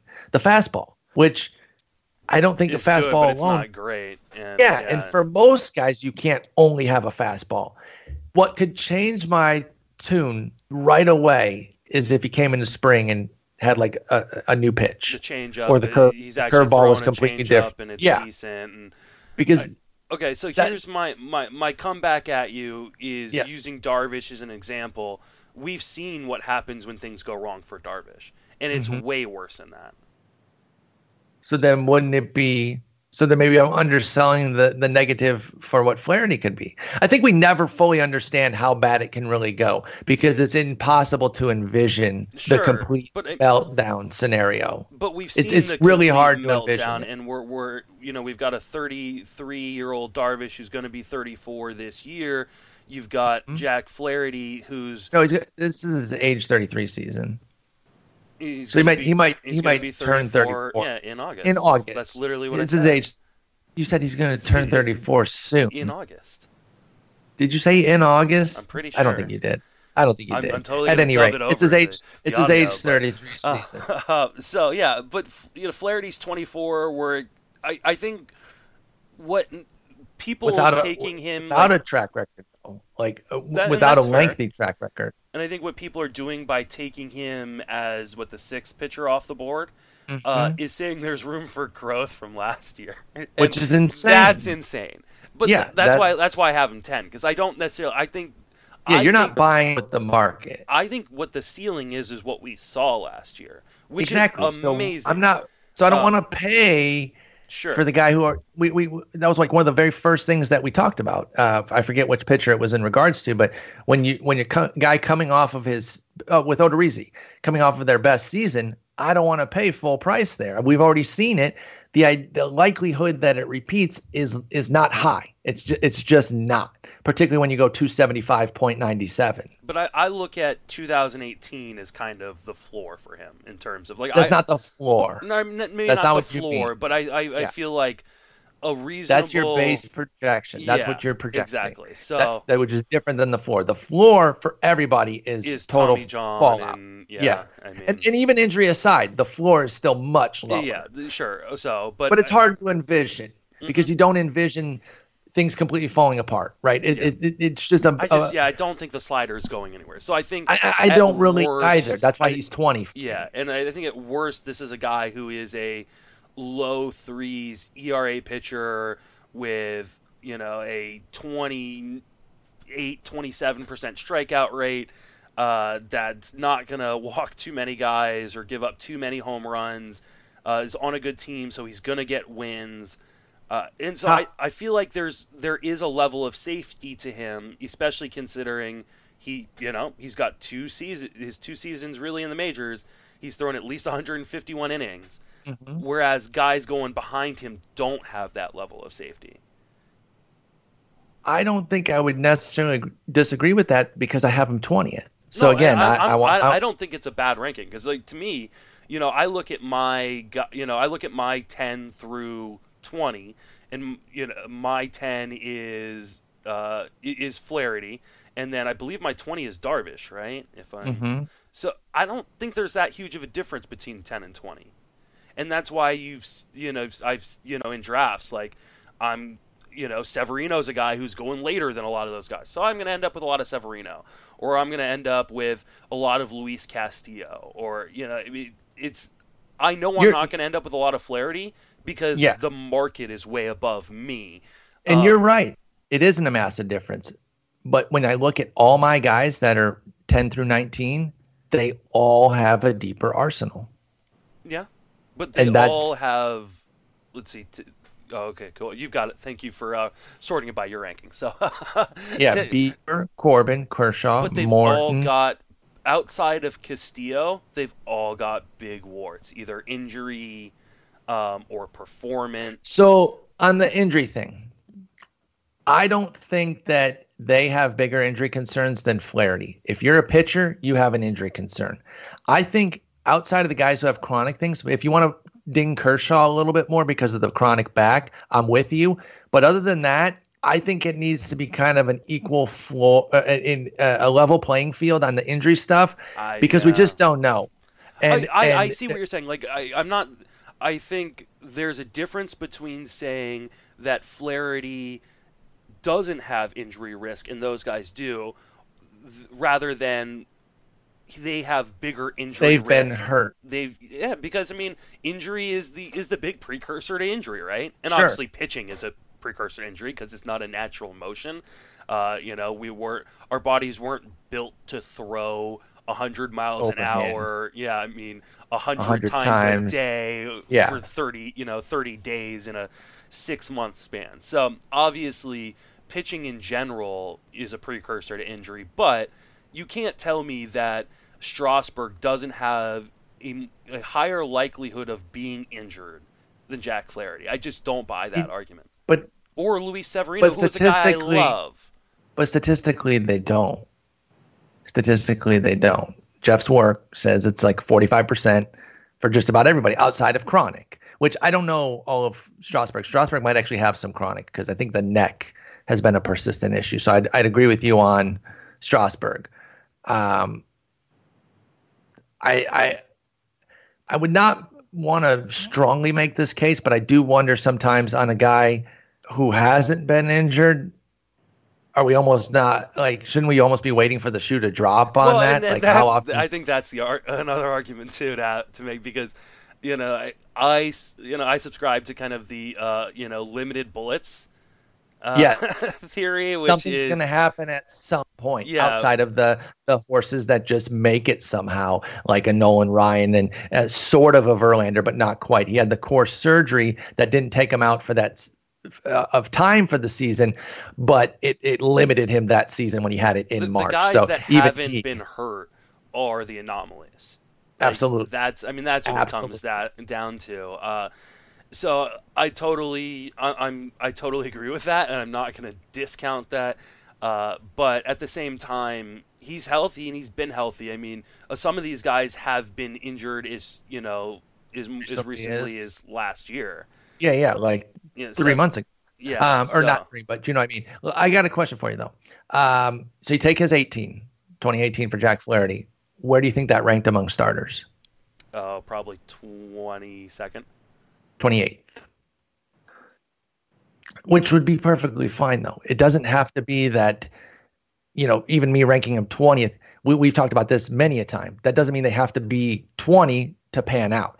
If I rank somebody 20 and I draft him and he finishes as the 28th best starter, that's a W for me. Right. Yeah. The give or take is 10, 15 rankings. It's just a matter of if you draft him as the 20th starter and he's the 60th, okay, then I took an L. Or I get 45 innings. Exactly. That's what you're taking. Yeah. And I feel comfortable I'm going to get 200 quality innings from Jack Flaherty. It may not be sub 3 ERA, but I'm going to get strikeouts. The ERA is not going to hurt. The ERA and WHIP are not going to hurt me in any sense, and I should get obviously helped. And I have the potential for him to be one of the best pitchers in baseball. So to me, I just feel more comfortable. I feel like he's got a safer floor than a guy like, I mean, obviously Kershaw because of all the injury issues. I think the argument becomes, like, should I have Corbin above him? Like, should I have Luis Castillo above him? And I can understand going, okay, maybe I should move him down to 13 or 12, but I just don't trust Strasburg, and maybe I've just been burnt one too many times by him. Sure. To throw another 200 innings. Well, exactly, and going back to what I've said, if I'm gonna fact check it on myself, Strasburg, coming off of a career year, I got him 8th. Maybe I should have him down a little bit to say, hey, let's not fully buy into the career year and because pretend that that's his new level. I mean, the skills. He's never been bad. Yeah. But I mean, health is a skill. But the IP have bounced around like crazy. Yeah, and I mean, we talked about you talked about how Flaherty is the number 28th pitcher if we use his 2018 as kind of the baseline. Like, let's use Strasburg's 2018, which was a 3.74 ERA at 130 innings. Let me see. So I mean, he's not even a top 40 pitcher at that point. Hang on, I'm gonna get you your exact number here. I think you're right, though. Yeah, I think you're exactly almost nailed it. 31, 32, 33, 44. He was the 44th pitcher. So, I mean, although I'll say 43rd because Seth Lugo's there, and I don't think he should be qualified under the starters. But that's neither here nor there. Your point is well taken. I tell you what, I'm looking. As we're having this whole Flaherty discussion, that whip the last 2 years. So what the hell happened in the first half of 19? Then I guess as I'm looking at it, like April wasn't exactly grand at a 406, 123, but nobody was hitting I would have never told anybody to hit the panic button. He was actually good in May, 345, 112, but then 701, 136 in June. So maybe it was just one bad month, inflated that second half. He made whatever adjustments off of that and then took off. So, okay. I feel like I could probably bump him a couple spots here. But maybe above Greinke, but I love Syndergaard. I don't think you need to. I like I no, said, like I'm fine with him at 20. The whole difference between 20 and 15 or 20 and even 10, like I said, I don't think there is that huge of a difference. It becomes personal preference and how you want to build a team. So, and what you favor. And for me, it's depth of arsenal is a big factor there, and that's why Flaherty ended up lower. But if you start to talk about reliability, and then like I said, I'm looking at that whip now. It's two sub 200 average seasons. You ain't fluking your way to that. That's difficult nobody's barreling Flaherty. I think so my argument becomes less about where you're ranking Flaherty in terms of top 20 and where you're ranking this whole tier in terms of ADP. That's a good call, yeah. I think to me it's more important if I'm not going to get like one of the top 6 or 7 starters, I'm just going to wait. And I hope that a guy like Scherzer falls to me in the second round or maybe DeGrom falls to me, late first. Yeah, in the late first. And then I can go, okay, now I can really worry about hitting and not worry about pitching for a little while. Or I can do like that double aces strategy that Flip Crazy has been like really promoting over on his podcast. But Toby's a beast, man. He's such a good player. He's a fantastic player and a really cool guy too. So if you have never checked out Bat Flip Crazy Pod, go check that out. But that being said, like this is you and me were both out on Flaherty in terms of the price. We're just not going to get him. We're just not getting him. We're just not. Yeah, I'm okay with that. All right, so there's that discussion, and again, you can find a lot more in the comments of my post and on Twitter because again, he was the hottest topic there. But good discussion here. I think we've kind of fleshed it out, and I'm really. I've softened, maybe, and I do actually think I should bump him a few spots here over a couple guys. I think one in particular that I'm definitely questioning is I think Flaherty needs to be ahead of Giolito, who I have at 16. So, all right, now kind of open question. Yeah, can we talk about? Yeah. Yeah, just a couple guys. let's both start. I just want to give us both a round of applause for both having Dinelson Lamet at 55. Love it. Like I just love it. And actually, and we have Julio Surprised Urias we haven't at gotten 54. more hate for that. I'm sure we will. Yeah, because the Lamet truthers out there are tough. They're a tough crowd, man. And he's the 35th pitcher off the board with Osuna, Chapman, Yates, Hader. So 4 guys. So that's 31st starter. So we're a good bit off the market on Dinelson Lamet. And you want to talk about depth of arsenal and lack thereof. There's your guy right there. And I dig what he can do. He can get you strike. Like that's pretty much locked in. But he's a career 437, 125.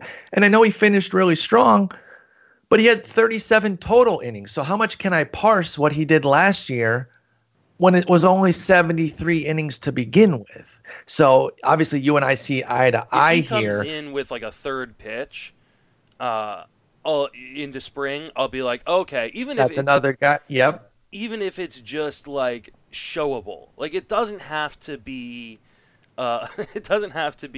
something that's fantastic or if even he can good. Use it 8 to 10%, like you said, a show me pitch. Mm-hmm. Right now, he's literally a 2-pitch guy. He threw a changeup 1.5%, and I bet you those were misclassified fastballs that didn't reach the velo he was looking. I would bet on that. I mean, he throws like 96. So that would be hard. Hey, I mean, I guess they spun off that something happened. Yeah, it could be. I'm that's tongue in cheek there, but the point is he doesn't throw a changeup. He doesn't have a third pitch, and so it does put such a huge burden on the slider because the fastball isn't even that good. No, it's fast, but not good. It's bad. It's straight. It's very hittable, but the slider is fantastic, amazing. And, here's the problem, and one of the reasons I ranked him as low as I did was because I think Mackenzie Gore has a real shot at coming up and getting into this rotation early on in the season. And you've said, go ahead, finish your thought. I think Lamet is a guy that should be in the bullpen, would be a fantastic, multi-inning reliever, and that bullpen could use an arm like him. It would be bold, and if they went Yates, Pomeranz, Munoz, Lamet, that's hot. And Stammen in there too, who they just resigned. I think he's shown enough, even in 187 innings as a starter, that they're just not going to do it, not yet. But man, if Gore forced his way in, and Davies and Lucchesi held their spots, I think Lucchesi would be the first man out. Or let's be honest, Garrett Richards' injury is going to open that spot. How dare you? Let's be honest. We love our boy, but let's be honest. It definitely that's what's going to happen. Lamet. I love that we both put him at. Whenever we had equal ranks, it's funny because we had obviously no conference before this. Cole Hamels by the way, 75. We had 3 in a 4-pick span there. Urias at 54, Lamet at 55. I had Luzardo 56. You had him 36. We should actually talk about him for a second. But then Mitch Keller at 57. I just love that. It's just so funny that we had those 3 out of 4 spots equal. But let's talk Luzardo real quick. I love Luzardo, so this is not a hate on my part. You love him, though. 36. Are you not concerned that, A, he doesn't start with the team, and B, kind of gets jerked around a little bit innings-wise because he didn't have many innings last year? Yeah, I didn't really think about the fact that there's, I guess, potential that he might not start with the team. Every time I've watched him pitch, I've just been in love with I adore it, dude. I'm with you 1,000% there. If we get clarification that he, let's say he paddocks his camp. Let's say Luzardo goes off. I'm moving him up. So you just have the jump on me there. But as it stands right now, I have to play it a little bit more cautious because he had just 43 innings in the minors, 12 in the majors, and I think he's going to start the season in AAA for Jesus Luzardo. The question becomes, and I mean, it's the A's. So the A's will throw me out there into the rotation, but if they need to. I don't know that they should learn that cutter from the Welsh. You should learn the Welsh's cutter, and then you'll be fine. I've got like the opposite build of a starting pitcher. Like, I have super short arms and Give Bartolo build. Yeah, right. I don't know that I think if they sign a pitcher starting pitcher between now and opening day, that's a sign that he's not starting with the team. But until they do, I'm going to go with the assumption, and Roster Resource is with me, that he's starting in the rotation. Because their AAA that's rotation, where he's tracking. The AAA rotation is, there's not really anybody unless Paul Blackburn is somehow going to jump into the rotation, that is on the 40-man that should be thrown in over there. Kaprelian's coming off a ton of injuries. Grant Holmes is still too raw. By the way, don't sleep on Grant Holmes. As somebody who could make an impact this year, but nowhere near breaking camp. I'm just saying him as a former, high pedigree guy. Was with the Dodgers. I was a huge fan of his when he was younger. He's definitely starting to put things back together because he's struggled. Just put a little star when you're in deeper leagues, Grant Holmes. But Puck's not going to come in over Luzardo. If it's between those two, Puck loses out. So unfortunately, I'd love to see both in. Could it be Dalton? I don't think Dalton Jeffries is either. No. So they have if he's not starting in the rotation, we'll know because they'll sign someone. So until they sign someone, I'm going under the assumption that he's starting in the rotation. Or it could be the standard don't need a fifth for the first part of the season. Well, let's go look at the MLB schedule. I'm bringing it up right now. You read my mind here. In fact, if you beat me to it, that's fine because I actually mistyped something there. But yeah, let's see. If they start at home, I think it'd be more likely that they won't have as many off days since they're out west, although Oakland's not, super warm weather. But let's see what kind of off days they have early in Oakland here. All right, so they go. They start on a pretty long stretch. So yeah, they do 4-game stretch versus Minnesota, then straight to a 3-game stretch against Houston. They don't even get an off day for travel. Right away. They go to Minnesota for their home opener and get 1 day off there, though, because obviously Minnesota you have to be careful with in early April. So that's at 8 straight games. They're going to need a fifth starter. Yep. Unless they plan on doing a bullpen game or two. Maybe, but then they have that off day and then 5 more games, off day, and then 1, 2, 3, 4, 5, 6, 7, 8, 9 more games. Yeah, they're going to need a fifth starter right away. So there you go. I think unless they sign someone. Now, obviously the A's are notorious at blocking their own guys, so usually it's they could sign some Andrew Cashner crap. Like I could see something like that, like a tiny signing, and he's the fifth starter to try to give him a shot. I hope not, though, because they've got 2 guys who could be awesome this year in Puck and Luzardo, and I'm with you on the Luzardo excitement. I'm just tempering it a little bit because of normal shenanigans that teams pull, including Oakland. Sure, and I mean they're an organization that really feels like they have to do it. I don't think any organization has to do it. Yes. But yeah, they could go get like you said, Cashner or Vargas. Some trash. Or like I don't know. I think Taijuan Walker would be interesting, but every team should be after him. Yeah, I don't know. I wonder if either A, he doesn't want just a 1-year deal, maybe something on his end, or B, which would be more concerning, if the medicals aren't that sharp and teams are just saying, "Hey, it's got to be the medicals," because that's I'm just unfortunate. Yeah, 27-year-old who's shown some real talent in the past. He needs to be on a team, and I think literally every team should be interested, whether it's a rebuilder like the Marlins and Tigers to a contender like the A's and Astros. Like I think all the way, and I'm not saying the A's and the Astros are the 2 best teams; those are just the first 2 that came to my head. But all right, anybody else that you want to talk about here that we either have a difference on or we're the same on, whatever? Why do you hate Lance Lynn? I don't. What did he do to you?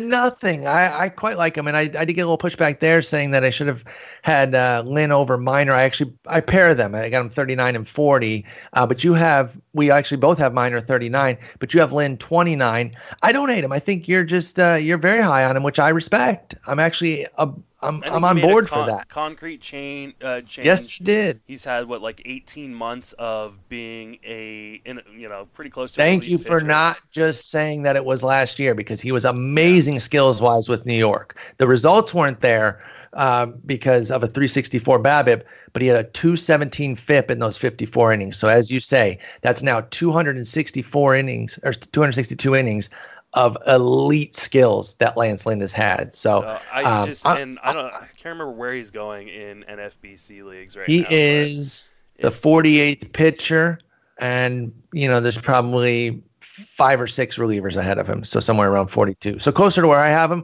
but I don't hate your 29 ranking. What I like about it is that that's a guy you believe in, and you're not going to have to pay that premium. I love guys like that I'm higher on than the market, and I know I don't have to pay that price. Yeah. No, I was surprised. I was surprised you had him that low, but it's also, again, there's a lot of blobs this year. That's, I think, one of them. So won't beat you up too much. Why do you hate Garrett Richards? Come on, dude. How many times do we have to get burned by this? But no pitcher has more injury risk than other pitchers. Unless it's chronic, I said. How dare you? Unless it's chronic. You're right. I agree with that, but unless it's chronic. So I have him 87. You have him 60. You're putting the prayer out there, and I am being a little bit more cautious. But you know damn well that I love him. But he's one of those guys too. If you're going to put the prayer on him, you can't put the prayer on a bunch of other guys too. So exactly. You have to pick and choose your prayers. He's a guy to take that shot on, but then you got to ignore taking a shot on someone like Lance McCullers. Yep. So that's or like bet on AJ Puck and hold him for a while. Let's talk. We've talked about him in the past, but I actually want to see if you can maybe sell me on moving him higher, because I don't dislike him, and I kind of forget. I know you like him. I just want to get your rundown on Andrew Heaney. I've got him 67, which I think I'm pro Heaney because he's at the, well, maybe not. Maybe I'm market value because he's the 74th pitcher. So probably around where he's going, maybe even a little bit lower than where his market is among starting pitchers. You have him 43rd, though. I want to see if you're going to say the one thing I really love about Heaney and the Angels pitchers, but give us your rundown of him, because you are a longtime fan, but what do you like so much that has you ranking him as a top 45 guy? This is one of those guys I don't think the numbers do justice to the way he looked coming back from injury last year. Got to do the eye test. Yeah, and I know people don't like when we say things like that. But why? Of course you have to. I've never been like, you got to be full numbers, or you should never be fully one way or the other. No. And I think it was, oh God, who was it? Was it Frank Stanfill or either Frank Stanfill or Mike Florio,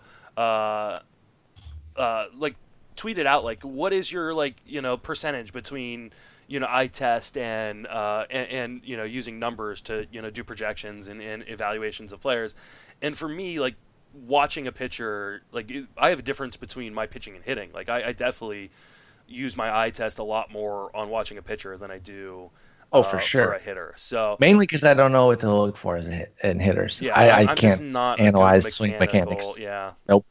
No idea what the hell I'm looking for there, unless it's. I rely on guys like Sammy Reed and things like, and people like that, people who are smarter than me. I think the fastball was better last year.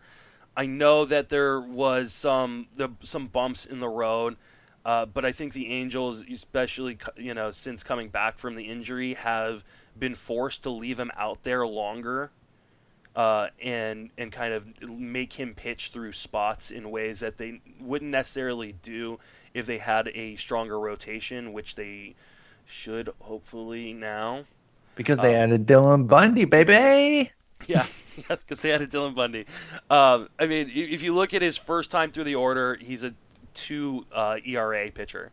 Second time through the order last year, he was 4.7. The third time through the order, he was 12.18. Like, he just got crushed. So he's Jake Odorizzi. Yeah, he got crushed because they did not have a short enough leash on a guy who has struggled with injuries over the course of the last few years. And luckily they didn't break him again. But I trust that Madden will be a little bit smarter with his usage and get the most out of him. And again, he's a guy that I've been on since he was pretty much drafted. So, yeah, you've been a big Heaney guy forever. Now, you didn't mention the one thing that I absolutely love that's giving me an extra boost for all these guys, Bundy, Heaney, even Tehran, Canning, Sandoval if he gets in, and of course Ohtani. That infield defense is so sexy, dude. Yes, it is. It is so, particularly the left side with Simmons and Rendon. But and even David Fletcher playing second. Like the outfield defense pretty good too. So I made that exact comment in one of my comments when someone was asking about an Anaheim player. I was like, infield's already great, and then 2/3 of the outfield will be strong when Adell comes up. And Upton can be all right. I would never put him as like a plus defender, but he's not a bumbling idiot more often than not either. So they could have a really sharp defense by the time everything gets clicking there in Anaheim for the Angels.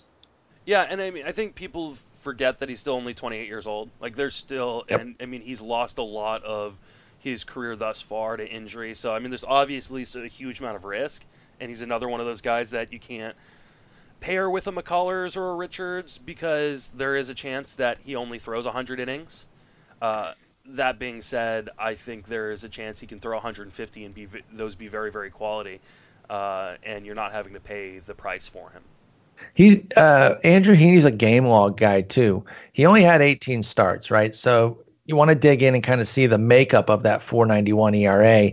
And it's really 5 blowups that really pushed it up, 6.6, 5.55. And 2 of those were in fewer than 4 innings.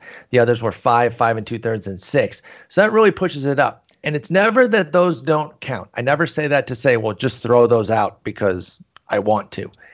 It's that I love a guy who's more dominant than not and then has, a couple crummy starts that mess things up, because I feel like fixing the crummy starts is a much better, much more plausible path to growth than if you're just mediocre, 22 out of your 30 starts, and then you have a few good ones and a few duds. I love a guy like Heaney here who has, 11 of his 18 starts that were 3 or fewer earned runs, a couple 4s, and then those 5 duds there. Fix the duds, and all of a sudden we got something to really work with. Plus, his strikeout rate took a jump last year. He won't need as much of the strikeout rate if he's working with that defense as well. So there's a lot to like with Heaney. And again, I don't even necessarily feel that I fully disagree with your ranking there. That's just you putting your flag where I'm a little bit more cautious. But I do like him, so I'm mostly with you there, just not quite as high. And remember, 2 of those blowups were at the end of the season where they had September was rough. No arms left. They called me. Yeah, I couldn't make it in time. I wanted to do it. I was going to do it. I mean, if we take the stretch before that kind of devastation. Where he got rocked in the last month. So we go just from when he debuted at the kind of end of May through the end of August. He was a 3.95 ERA pitcher with 11 strikeouts per 9, under 3 walks per 9. See, that's really sharp. And it was a really tough September. You can talk about fatigue factor there too. There are factors that you can say, and again, it's not excuses. You're not wiping it away, but you're understanding it better. And that's why I like to do game log analysis and kind of see, what was it? Was it something that's fixable, and kind of go from there? All right. Anybody else that you wanted to bring up? Oh, I mean, we didn't have a ton of huge differences. You and I usually see pretty eye to eye on things, and we tend to rein each other in one way or another when we don't. Which we're going to be doing. We're going to put that to the test this year because we're going to be in labor mixed together. Jason's moving up. I think he's going to the AL League, so that way he's in AL Labor and AL Tout. That should work pretty well for him being in both auctions. And like I've so done you and I are partnering up. Everything in my time, 5 years in the industry, is I have found a sneaky backdoor into getting into things. So happy to have you as a partner because we do see eye to eye, and I think we both are willing to budge on things. Yeah, people like the live recordings too. So which we will definitely be doing. So the way we're going to do it, I think the draft is like in a month, dude. It usually is. It's usually like on a Tuesday or Wednesday. Correct. I think the 4th or the 11th might be the draft this year. So the way we'll do it. Skip school is what I'll have to do. Yeah, I love it. We'll do a prep draft podcast where we'll talk about all our strategies. and then we'll do a live one. We'll release them both on the same day, one in the morning, one at night after the draft. Obviously, we're not going to release our prep one before the draft because we're not stupid. So you'll get to hear what we're trying to do, guys we're targeting, guys we're laying off, what our plan is from whatever pick we get. Then you'll actually hear our strategy going through it all. That I think I'll probably stream that on Twitch too, so you'll be able to watch it live if you can, but it will also be a podcast. So we'll be doing that next month. But as you mentioned, we see eye to eye on a lot of stuff, and when we don't, I think we're pretty good about explaining our side to the other and at least making them understand where we're coming from, even if we don't fully agree there at the end. I wanted to ask you about one more guy. Were you about to ask me about somebody? I can't remember or not. You go ahead and ask. Sorry, me and I cut you off there because I wanted to talk about labor. But one guy that I think this is kind of Heaney-esque, where I'm the flag leader, you're close behind, but a little bit more cautious, is Ross Stripling. I got him 46. You got him 65. Do you still love Ross Stripling the way you did last year? I do love Ross Stripling. The only problem with Ross Stripling is what team he plays for. Correct. And I figured that that's what it was. Let me sell you a little bit, though. You don't have to sell me. It's not a matter not on his skills, but on his volume. Okay. I don't think we're going to have as big of a concern this year. First off, Ryu's gone. That right there really helps things because it was Kershaw, Buehler, Maeda, Ryu, locked and loaded. At least Maeda for the first 4 to 5 months until they start jerking him around. So roster resource has Rios and Stripling already penciled in. I understand our boy Nelson's there. There's Dustin May and Gonsolin. I think Stripling ranks ahead of Gonsolin and May and Nelson right now because of Nelson's health. I think he's going to get at least the first 3 months to start. And again, we're only looking at the first half of the season anyway with these rankings. We can adjust as we see fit. I think our boy's going to get some the reins turned loose a little bit on him for the first part of the season. And if he dominates the way we believe he can, you and I have been longtime Stripling believers, and the way his skills suggest that he can pretty much throughout his entire career, I think he could maintain the roster spot or the rotation spot throughout the season. So I'm actually with you. Excited about him this year. I'm excited about him too, and I will have shares. It's hard to believe that the Dodgers won't screw with him. I know. Especially because another factor, though. Do you know the other factor? No. 10-day to 15-day IL. They can't play as many games. Doesn't mean they won't try. Correct. They'll find something to do it, but I think that does help us with the yo-yoing. So again, there is some too. What also helps is the addition of Jimmy Nelson because he's going to play a long relief role at least to start. So they don't need to move Stripling into kind of a long reliever role. So, yeah, maybe. I just got so burnt by Stripling last year. No, I feel you. And again, I think it's a reverse Heaney situation where I'm the flag bearer. I'm the flag bearer, but you're on board, just not as high as I am. And it's vice versa with Heaney. You're the flag bearer. I'm trailing behind you. I love him. I just have a little bit of reservation that influence my rankings a little bit more. So that's fine. We'll end up with both on our labor team. There you go. A little free one for those who are in our league. Mm-hmm. All right. Anybody else you want to get into? One of the guys I struggled with, and we actually surprisingly ranked him right in the same spot. I mean, we were one spot away from each other with Shohei Ohtani.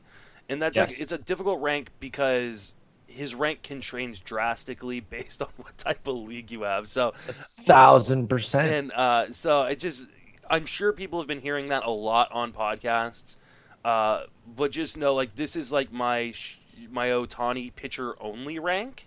Same. Because it's a weekly league rank. So it's because in a daily moves league where he can play pitcher and hitter, he is a second or third round pick. Correct. No, you're 100% on. That's why we have them at 43 and 44 respectively. Yeah. So it's just be careful and make sure you get explanations from people, whether it be us or someone at Fangraphs or at another site, before you take an Ohtani rank, to heart. Hard. Exactly. So I think that's a great call out. No, that's a great call out there. Let's go deep again. We've been focusing a lot on some of the higher end. Let's go deep on one. I briefly mentioned this guy earlier when we were talking about getting burned on players coming over from Asia. You got Kikuchi.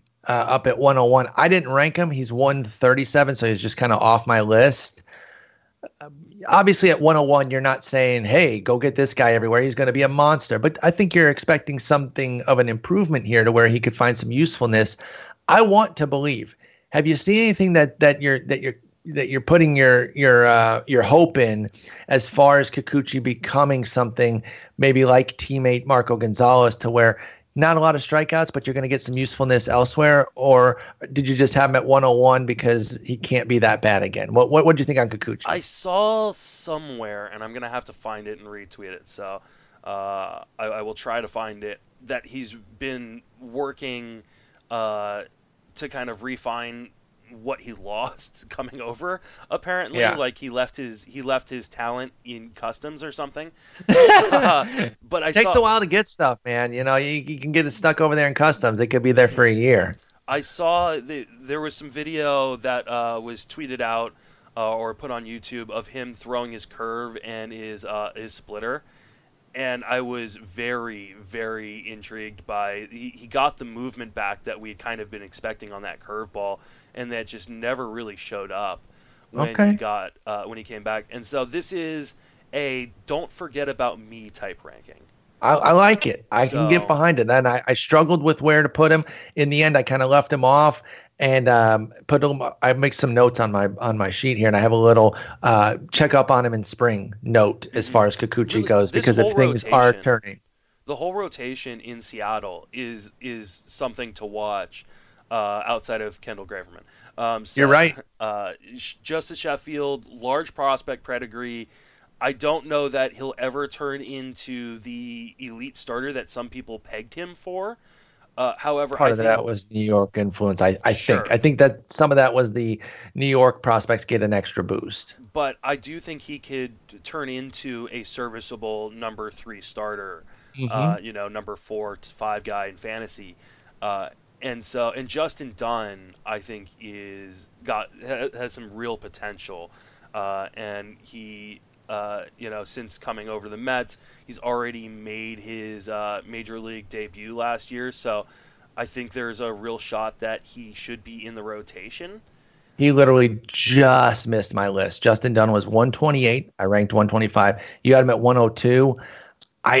If I put him at 102, he'd be in my prospect grouping there, and I maybe should go back and do that because I do want to keep a close eye on Justin Dunn. So that's a good call out right there. Yeah, he's a guy who has, an above average to plus slider, an above average fastball, like no elite pitch, but a bunch of very good ones and decent enough command that he should be able to, have the potential to be a number 2 starter in this league. It may not be this year. Sure. But, I mean, he threw 140 innings between AA and the majors last year. He should start the year in the rotation or be up fairly quickly if they go to play service time games. And I think he could surprise. I like it. I like that call out for sure. And like I said, I think I will consider putting him in that prospect grouping there. But all right, I think that's going to wrap it up. We've gone. We gave him a mega pod here, as we always do when we're talking pitching rankings. Had to do it. I think Nick and I will be talking pitching rankings soon here. If it's not tomorrow, then it'll be early next week, where he wants to kind of dig in on my rankings as well. So great talk. Both rankings are up on the site right now. You can go compare and contrast, get it in the comments, ask us questions about them. I know I'm always in the comments. Do you respond to comments, or do you do tweets only? I mostly do tweets only because my articles go up really early in the morning, and I'm typically going to bed and I don't want to respond to 60 comments. That's usually your last act of your quote unquote night, and then you catch some sleep. So okay, that's fair. But you can always hit me up on Twitter or on Facebook and ask me. And if you say something truly outlandish or I've made a mistake, then sometimes I'll jump back into the comments. There you go. All right. Well, great talk, and you and I'll be back next week. Are we switching days next week? I will let you know. Sounds good. I will. I'll be available. You just let me know what we're doing. But hey, we're back to at least 2 times a week, if not 3 on some of these weeks. Very excited for the baseball season. It's on the horizon now. At least spring training is. So, Justin, have a good one. I'll talk to you later. Take it easy. you.